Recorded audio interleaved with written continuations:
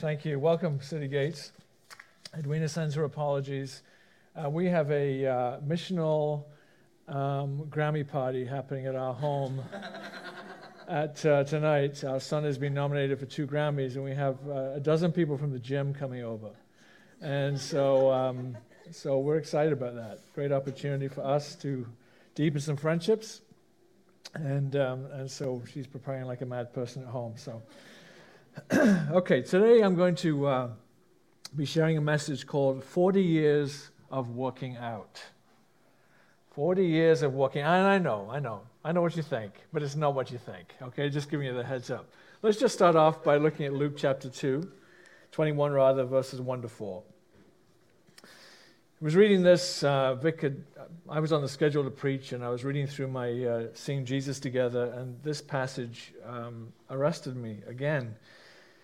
Jesus looked up and saw the rich putting their gifts into the offering box, and he saw a poor widow put in 2 small copper coins. And he said, "Truly I tell you, this poor widow has put in more than all of them, for they all contributed out of their abundance, but she out of her poverty put in all that she had to live on."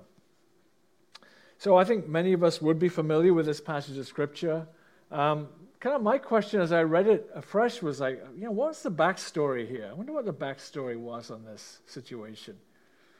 What did this widow think would be on the other side of putting everything she owned into the offering? Isn't that an interesting question? Like, what was the backstory? I don't know. Hopefully, as I share today, maybe the backstory unfolds. Who knows? I'm going to start by sharing my story, and if for those of you who know part of it or all of it, I apologize. You get to hear it again. It's all part of talking about working out for 40 years. I grew up in England, as most of you know, in a middle-class family, and my mom was a stay-at-home mom for the longest time, and my dad had his own business for many years after different careers.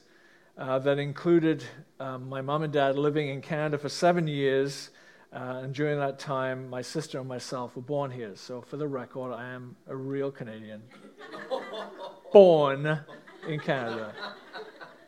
And there was, so there's 4 children in my family. The 4 siblings were all alive. Growing up, we didn't have much as a family as I remember it, but in many ways, I think that birthed my work ethic.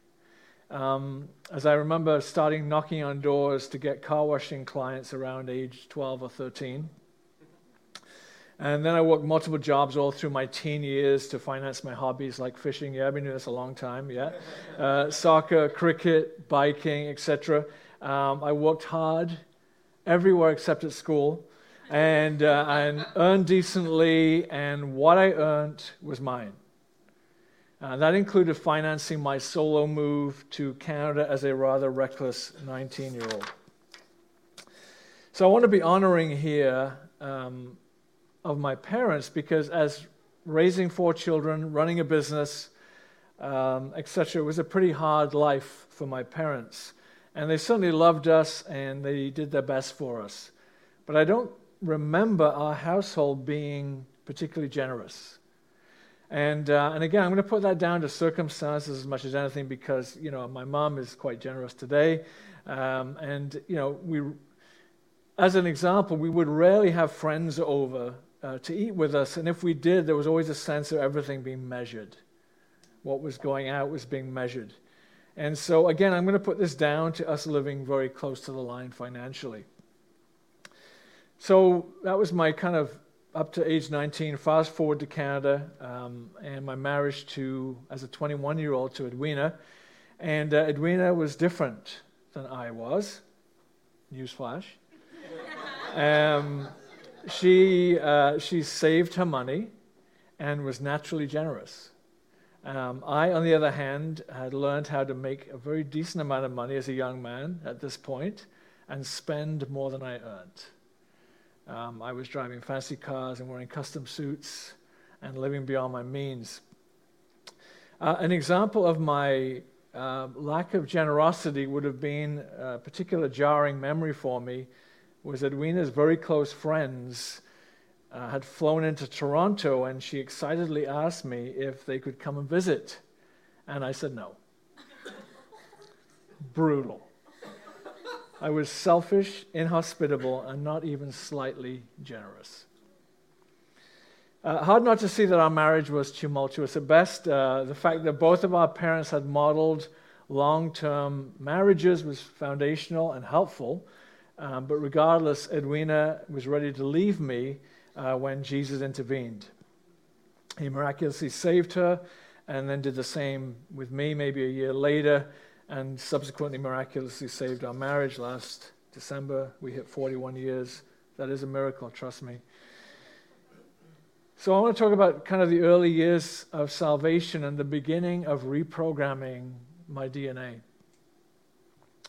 So after a one-year stint back in the UK, we went back to England with a business opportunity. We came back to Canada again to start all over again, carrying with us the high value of Christian community that we'd experienced in the 1 year in the UK. So we new Christians, went there, and we were involved in 3 different home groups, and we just fell in love with the church. We fell in love with community. It became an absolutely indispensable value for us. We brought that back. The business venture failed, and at that point, Wesley, our oldest child, was due, and we had no money and little food, and things were very grim. When I say no money, I'm not giving you the sanitized, North American version. We had no money. She was 9 months pregnant, and we literally found pennies in the back of the couch. I said I wasn't going to do this. Pennies in the back of the couch that would have enabled her to get to the hospital if she went into labor on the subway by herself. I wouldn't have been able to make it. So when I say no money, no food, I'm not exaggerating. I just remember that day that we came together in the middle of the floor of our High Park apartment, and we just held hands, and it was like this ultimate prayer of, desperation, submission. We just said, look, we have nothing, we have no plan B. God, we need to see a hand here. And the next day, I got a phone call from a friend who put me onto a guy who was looking for workers. I worked 2 days for him. He paid me. Edwina went into labor, and we took a taxi to the hospital together. Friends of ours came to visit us in the hospital, and they gave us a $100 gift, a note. That, for us, was a small fortune. The pastor who was preaching when I got saved and his wife heard that we'd had the baby, came to the hospital to visit us, and as they were leaving, he put his hand in his pocket, and he put in my hand a note, and I'm so excited about this. I thought, man, this is good. And then he left, and I opened my hand, and it was $5. I had mixed reactions. I have to be honest with you. I thought the minimum for that type of a move was $100. You put $5 in my hand. And but they invited me to their home that night to stay with them overnight, to come have a meal, stay with them. We were in a private room, which we never paid for, so we had our own private room. Edwina was able to rehab nicely from a very arduous labor with Wes. And so in the morning, after I slept overnight there, and in the morning, the pastor came down and said, during the night, he said, the Lord told me to give you my car. The funny thing was that evening, I thought, if this guy can only give me $5, he needs the $100 more than me. So I'd actually slipped the $100 into his Bible. And something was starting to happen, and I was starting to become a giver. I picked Edwina and Wes up from the hospital in my new 1975 Mercury Marquis. Give it up for the Mercury Marquis. She was a beast. When we got home, the same pastoral couple came to visit us in our apartment. They must have been horrified. We tried to make it look like we had stuff, but, we didn't have anything. So it was pretty obvious, like, would you like some peas? Not a good, tea and peas. How about it? Feel hungry? Yeah. And so the next day, there was a knock on the door, and a food hamper arrived and a whole bunch of crockery. And we started to see more and more of God's provision in our lives. We found out that Edwina needed to have worked for 20 weeks to qualify for whatever government maternity benefits there were. And when we checked, she'd worked exactly 20 weeks to the day. Wow. Our landlord came to ask for the rent check. And on the other hand, he had the mail. And in the mail was enough money to cover the rent check that we'd given him. He went down one set of stairs, I ran down the other set of stairs and raced him to the bank. God graciously allowed the next check that I wrote to bounce as I was starting to head quickly into a formula mindset. All I have to do is write checks and God is obligated to meet them. This is amazing. It bounced. I'm like, God, how could I ever trust you again? Really bad theology that he corrected really quickly. We were part of a crazy local church. Some of you know the stories, but it was crazy. But we started to give a minimum of 10% of our income, even though it meant that we had less to live on. Like, for example, less food. So we went from not much food to even less food.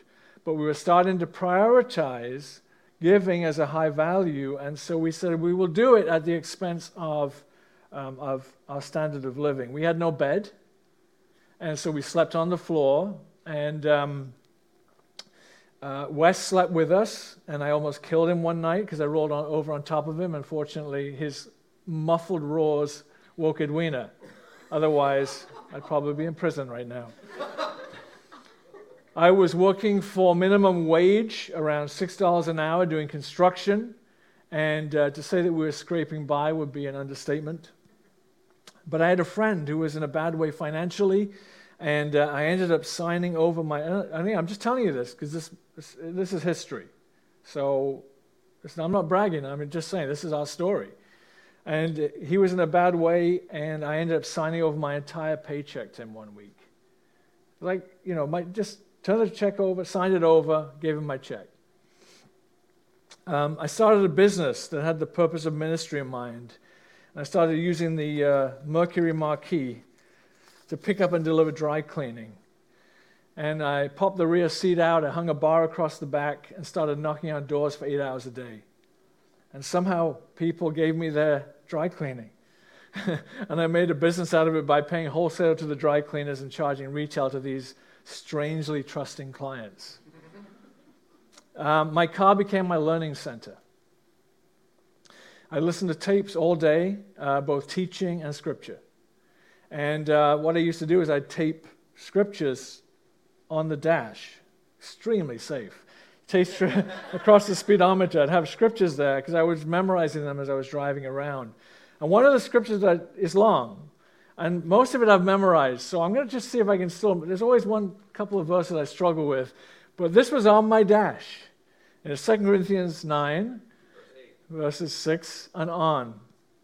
And it says this, remember this, he who sows sparingly and grudgingly will reap sparingly and grudgingly, but he that sows generously, that blessings may come to someone, will reap generously and with blessings. Let each man give as he's made up in his own mind and purposed in his own heart, not sorrowfully or reluctantly or under compulsion, for God loves, that is, takes pleasure in, prizes above other things, and is unwilling to abandon or do without a joyous, prompt-to-do-it giver whose heart is in giving. And God is able to make all grace, every favor, and earthly blessing come to us in abundance, so that I may in all ways and under all circumstances and whatever the need be self-sufficient, possessing enough to require no aid or support, and furnished in abundance for every good work and charitable donation. This is where I always forget. He, the benevolent person, scatters abroad, he gives to the poor. His deeds of justice and goodness and kindness and benevolence will go on forever. And God, who provides seed for the sower and bread for eating, will will increase and multiply your resources for sowing. And this is the second part I usually forget. Which manifests itself, for sowing, and increase the fruits of your righteousness, which manifests itself in active goodness, kindness, and charity. Thus you will be enriched in all things and in every way, so that you can be generous. And your generosity, as it is administered by us, will bring forth thanksgiving to God. So that passage, of course, is from the Amplified Version. What else could it be? It's a monster of a passage. But you know what? I prayed every day for God to create inside of me a heart to give. So as I'm reading that, I was praying that part specifically, that I would be a cheerful, joyous, prompt-to-do-it giver whose heart is in giving. Why did I pray that? Because I realized that the shadow of not being generous was still a real thing in my life. It was something in my life. It was a shadow that I had to fight. I had to work out against it. And I'm sure you probably realized by this point that the working out I'm talking about for 40 years is referencing exercising the generosity muscle in our lives. The story continues. My mom let me know that there was a small inheritance from my nan who had passed away, and we needed desperately to buy a car, as we now had 2 children, Wes and Chris, and we had used my business van for everything. So we affectionately called my business van Jaws. And the reason we called it Jaws was because the hood was so rusted through. When you went on the highway, the top layer and the bottom layer separated, and the hood came up like this. And so literally it looked like a shark as I'm on the 401. So I had to use a bungee cord to strap the hood down. And you know, I remember one of my beautiful Jaws memories was taking my wife and my mom to the Royal Alex Theatre for a very classy performance in Jaws. And I dropped them outside the Royal Alex in this vehicle, and I had to help my mom off the toy box, which she was sitting on in the back, because that was the back seat, and down in her finery onto King Street, and then chug off somewhere to find parking. When the police finally pulled the vehicle off the road, I could actually see the road. I knew what the weather was like because I could see the road as I was driving. When they finally pulled it off the road, the officer that pulled it off the road said it was the worst vehicle he'd ever seen. So this inheritance. So my friends of ours were going to Bermuda, and they lent us their car. They were considering about whether to move to Bermuda, and they decided to move back. They were from Bermuda originally. And they actually decided they were going to live there. And so we thought, okay, we have the inheritance. So we called them and said, hey, could we buy the car from you? And they said, well, yeah, we're not quite sure. We'll pray about it. And then they called us back maybe a day or so later. They said, you know what? we prayed, and we felt like God told us not to sell the car to you. We were like, oh, that was disappointing. I mean, we have the money, and it's a Mazda 3, it's a pretty fine vehicle. And they said, he actually told us to give it to you. And so we were overjoyed, obviously. And then we suddenly realized and saw that the money that my mom had sent me was actually seed rather than bread. Seed for sowing, bread for eating. So at that point, there was a couple in the church that also desperately needed a vehicle. So we anonymously purchased a vehicle for this couple. And the friend that organized the whole thing told us that when he told the wife about the gift, she fell to her knees, weeping hysterically and raising her arms in worship to Jesus. We learned to be generous with our not great basement apartment in Scarborough. And the little food that we had, people would come and eat at our home before Tuesday night Bible study. And our wicker table got a workout. We had this wicker table and had glass on the glass. Some of you know this story. Had glass on the wicker table, and we broke the glass one day. It snapped, and we couldn't afford to replace it, obviously. And so what would happen is everybody's eating, and as you're eating, when you're not focusing, your plate started sliding down to the middle of the table because there was no cover. So it's like, if you're not careful, basically all the plates, it becomes like a massive Lazy Susan, except it's not spinning. So they're all in the middle. And it's like, there we go. So that was our wicker table. So, it wasn't great. Then I had a sense that God was going to give us a home, which really was an impossible dream. We started saving for a home and amassed a little bit over $1,000, which was a lot for us at that point in our lives, for sure. And then an African pastor came to the church and who wanted to buy a bus to reach his nation, and we took the difficult step of faith for us at that point, but we felt compelled. We gave the whole amount we'd saved to him. We felt like it's going to take us the rest of our life anyway, saving at this speed to buy a home. But there's a bigger need there. God is doing this giving thing in our lives. Generosity muscles being exercised, and so we gave that amount, and and I think he got his bus. I trust he got his bus.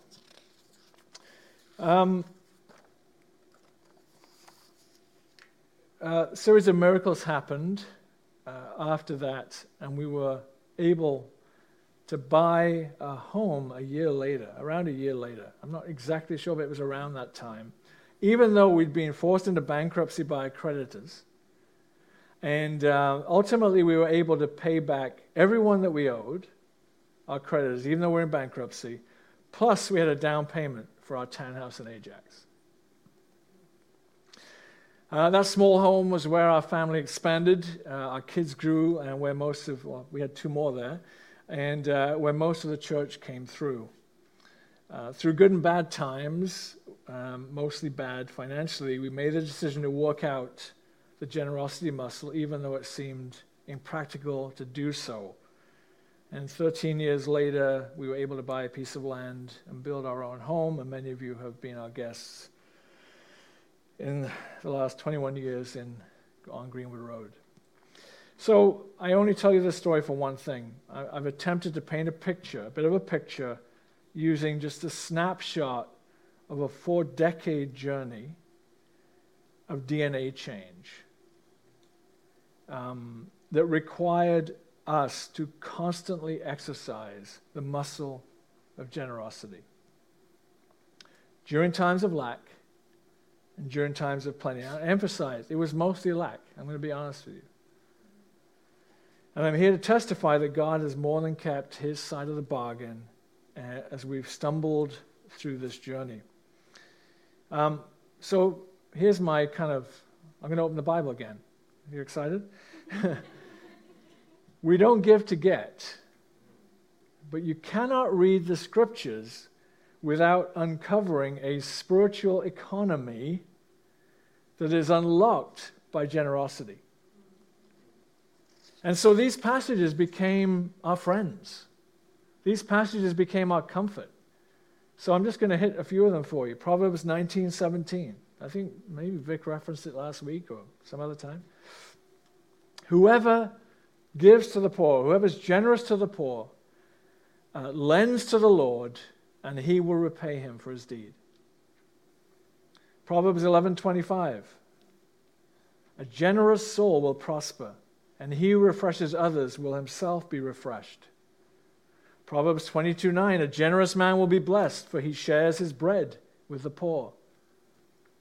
Psalm 37:26. They are always, talking about the righteous, they are always generous and lend freely. Their children will be a blessing. Psalm 112, verse 5. Good will come to those who are generous and lend freely, who conduct their affairs with justice. So I'm going to give you 7 lessons that we've learned in this almost 40-year journey of exercising the generosity muscle. Lesson number 1. I've got no cute titles. I just didn't get to that. Like long, uncomfortable, awkward titles that you're not going to be able to write down. Okay.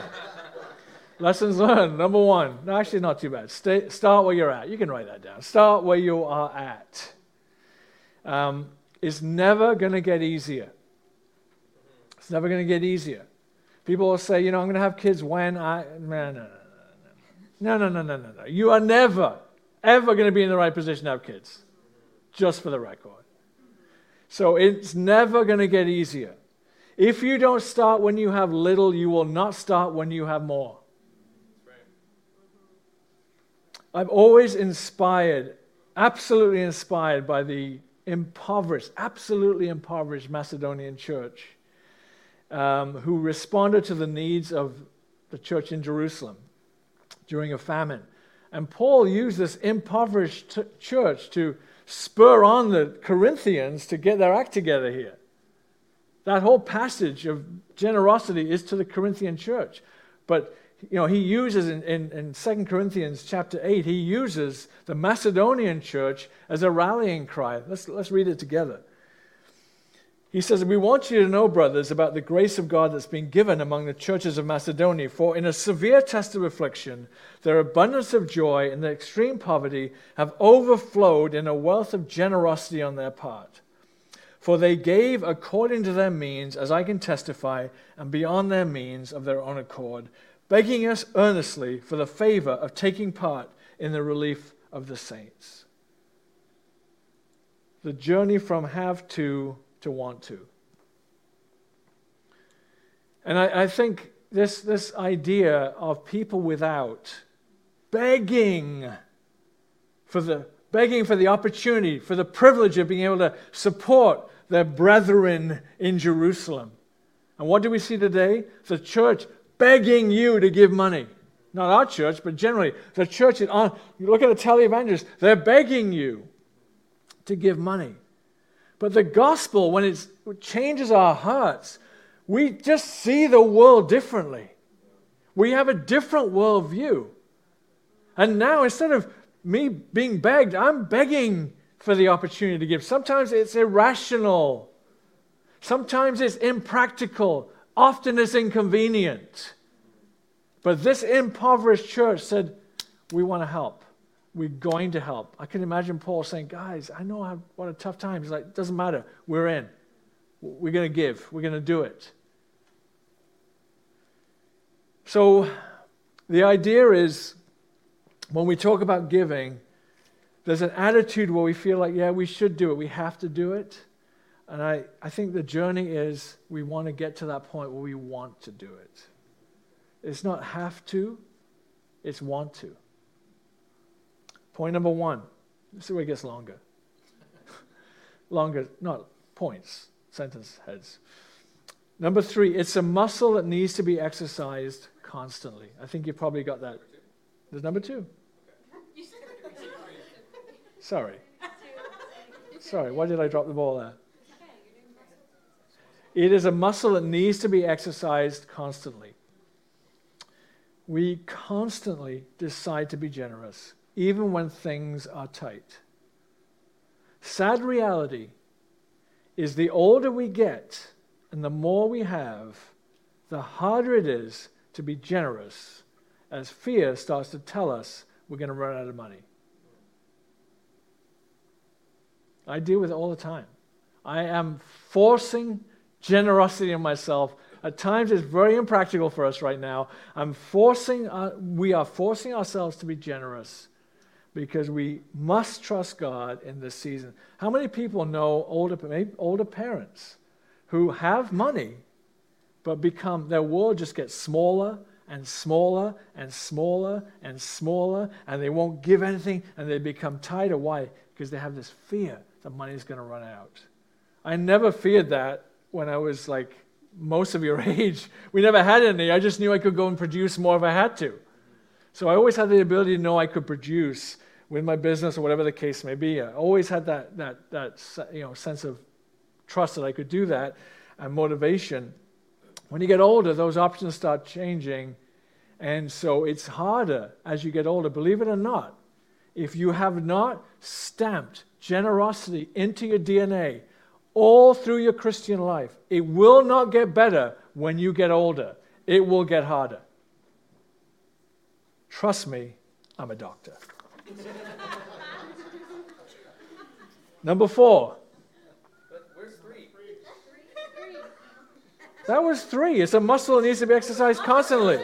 Oh, I missed number 2 completely. I completely missed number 2. All right, let's go back to number 2. No wonder you're looking at me like, what the heck's going on? Like, how did I miss? All right. Number 1 was what? Start where you're at. Number 2, which you don't know. Local church has always been our first priority financially. That's point number 2. It's like the best point for a church, for a church guy to preach. But by the way, this is the message that only a non-staff member can preach. I mean, Vic could preach it. I mean, he could do it, but I can do it a little more, without wondering what's going on here. Nothing's going on. I'm just telling you, this is what 40 years looks like. Local church has always been our priority. Other ministries or gifts are always secondary and not taken out of the amount. So here's the deal. The New Testament does not teach tithing in a conventional way. Tithing is referenced, but actually if you want to really say, we want to tithe, the Jewish people actually gave like 2.5 tithes. They actually gave around 25% of their income when all things were totaled up. But we always say to people from the beginning,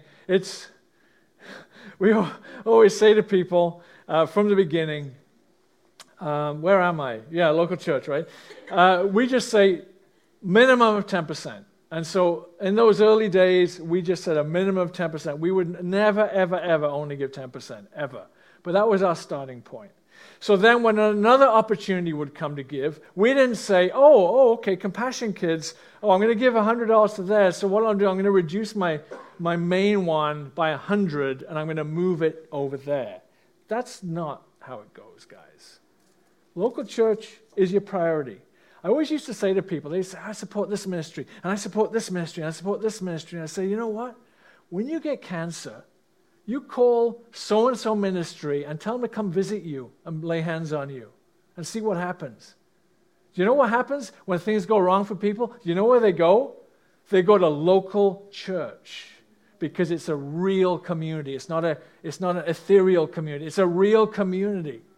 So it was always, we just learned that in the UK, learned that in the early days here. This is always our priority financially. And Proverbs 3:9 says this, honor the Lord with your wealth and with the first fruits of all your produce. Then your barns will be filled with plenty and your vats will be bursting with wine. And so the whole idea, people say, do I tithe on my net or my gross? I'm like, wrong question. Do I tithe on my... Look, the principle of first fruits is all through the Scripture, New Testament as well as the Old Testament, obviously. So the idea is if I'm going to wait until all my expenses are paid, and then I start saying I'll give something of that now to my local church, that's not your first fruits. That may be your third or your fourth fruits. Government's taken first, your savings account, your investment. No. First fruits is first fruits. So it works. If you earn $50,000 a year, you should probably have around $5,000 to $10,000 in tax receipts at the end of the year. Just saying. I'm just saying.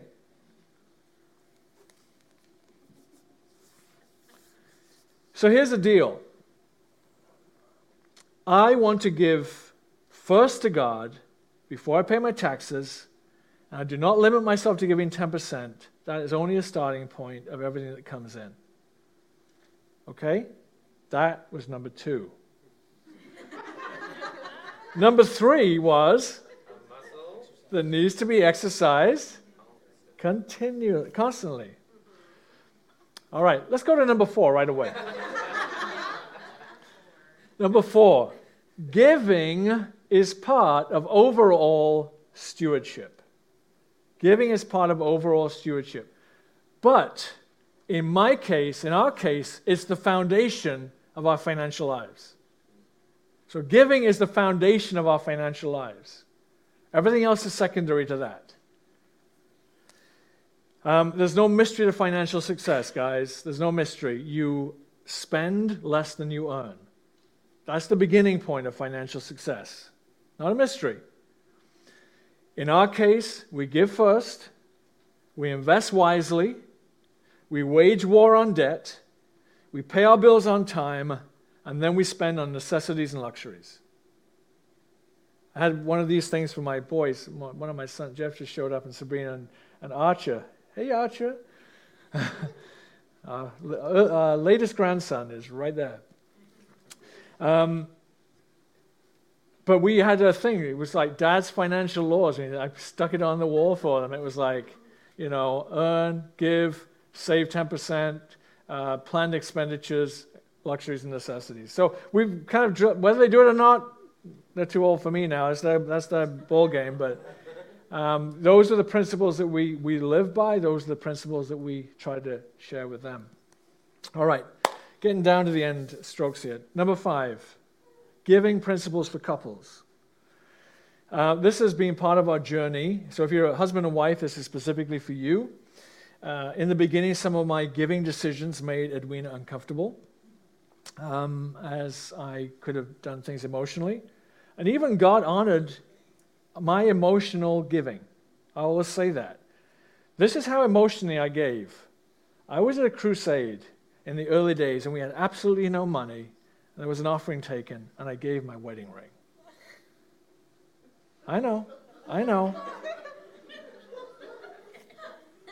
I put my wedding ring in the offering. I know, but let me just tell you, at that moment, that was the ultimate act of consecration for me. I had nothing to give, and I said, this is like the most important thing I have in my life right now. I'm going to give it to God. You see, I have another one. It doesn't fit, so obviously I've had it for a while. Hand is just like swelling over the ring. But yeah, I think so. Edwina, probably would have been uncomfortable. Not probably, was uncomfortable with some of my giving decisions, and they weren't done in consultation. This is how we roll. We've learned to check in with each other. So the other day when Compassion was here, she's like, should we get another kid? And I'm like, I don't know. How many kids do we have now? She said, I think we have 2. I said, no, I think we have 3. So we were actually checking through our bank account statements to see how many kids we were sponsoring. But again, that's just, and then we just decided, let's get a child. Let's buy a child. That sounded terrible, but you know what I mean. The word is sponsor. The word was sponsor. My bad. Edit. So what we do is when there's a sense that one of us wants to give or both of us want to give, we'll check in with each other. This is how we do it. We'll check in with each other, say, what are you sensing? And I'm telling you, probably 8 out of 10 times, we have the same number. Mm-hmm. It's like almost every time. I don't even remember the last time where I said, should we do this? And she said, I'm not feeling it. It just doesn't happen that way. It's just, we're kind of in rhythm with that stuff. And so if one of us feels more strongly about something, and that involves a larger amount, we will typically defer to that person. So if Irina feels more strongly about something, I'm like, yeah, we could do that. She goes, yeah, I really want to do that. And it's a larger amount, we'll just typically just say, let's do it, let's go for it. I mean, God can speak to me, God can speak to her, but I think there's a mutual honor in how we do this. We want to mutually honor each other, and at the end of the day, we typically end up on the same page. Always, actually. Number 6, 2 more, quick. I don't know how long I've been, but I'm almost there. Be generous with your home, your food, and your time. See, very long sentence. It's part of teaching your kids to be generous. Our home is not a museum or a fortress. It's open. When our kids lived at home, we would often come back to a home full of youth, and that our sons had invited, and we were fine with it most of the time. But actually, it's really cool now to visit 4 sons who have their own 4 lives and families and own homes or whatever the case may be, and to see that they are generous and have open homes. Again, when you're imprinting the lifestyle, the DNA of generosity in your family. It's not just for you, it's for your kids as well. We used to like to keep them abreast of some of the giving stuff that we'd be doing. Last point, anonymous or open giving. There's scriptural precedent for both ways of giving. I often prefer myself to give anonymously whenever possible, and there's a few reasons for that. First of all, I do not want to feed the part of me that becomes inflated when I do good things. So that part of me that feels like a really good person because I've helped somebody out in a big way, that thing needs to starve. I don't need to feed that monster. So that's one of the reasons why I think anonymous giving is helpful. The second reason is helpful, and again, there's both precedent for both. The first passage we read was open giving, Jesus watching how much people were giving. So there's precedent for both. I don't want the person that I'm giving to feel any sense of obligation when receiving the gift. An anonymous gift will often result in praise to God rather than praise to men, which I demonstrated earlier with that car thing. She didn't know who it came from, so she wouldn't say, oh, how can I thank them? It was like Jesus. So those are the reasons, typically, if I have a choice and it works out, I'm trying to do it anonymously. Here's the summary. 4 decades of working out the generosity muscle has allowed us to experience a good, not a perfect life. So if I look at the graph, if I watch the graph over these 4 decades, I can see it's basically positive.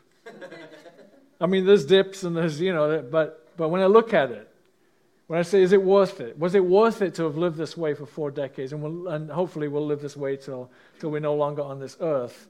Is it worth it? I'm going to say resounding 100%. It's been worth it. 100%. I came home last week to find Edwina going back over our finances on our Mac because she felt like we'd missed some of our giving last year. And it's so funny. The old DNA part of me, even 4 decades in, kind of felt like, yeah, don't do that. I'm sure we're fine. But I stopped myself and I saw it as another opportunity to work out our generosity muscle, even though naturally speaking, I did not want to see my bank account go down. So, at times, it's a brutal journey. I don't want you to think it's a honeymoon. It's very hard. But the end of the day is you and the generation that comes from you will benefit massively from watching you live this way, from you living this way and them watching you live this way. And my dream for you is that you will move from the have-tos, I should do it, I guess I should do it, to the beg-tos. That every time there's an opportunity, man, your hands in your pocket. Start small. Start small. When you go out for coffee with people, pick up the bill. Pick the tab up. Start small. Just say, no, I'm going to take care of that. You may not have enough money. It may be difficult to do that. You're exercising that generosity muscle. Figure out how can we give at least 10% of our income. What's that going to look like? Man, that seems like a large amount. Yeah, it is. It's 10%. Can you live on 90% of your income and still survive? Yeah, you can if you make a decision to do that.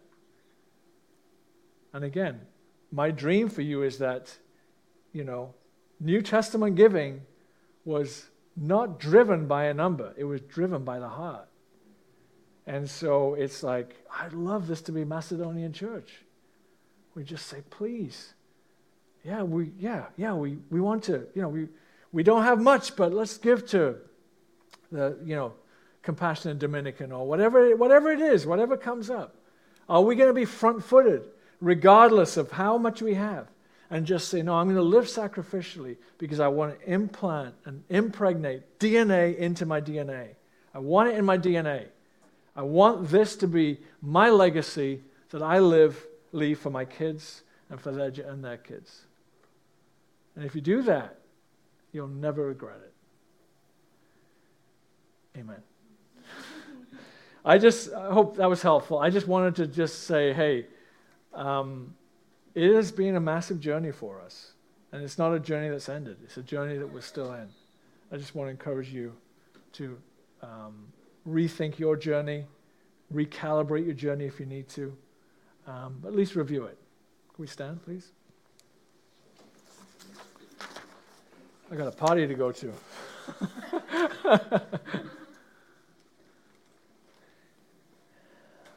All right.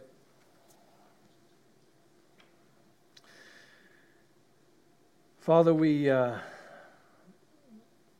I'm in awe of you. Even as I'm kind of writing out our story, I just keep looking back. I mean, it's a long time ago, a lot of those things, but I still I'm in awe of how you took care of the seemingly small things in our lives as we struggled to work out our salvation with fear and trembling. And again, we understand that the gospel is free.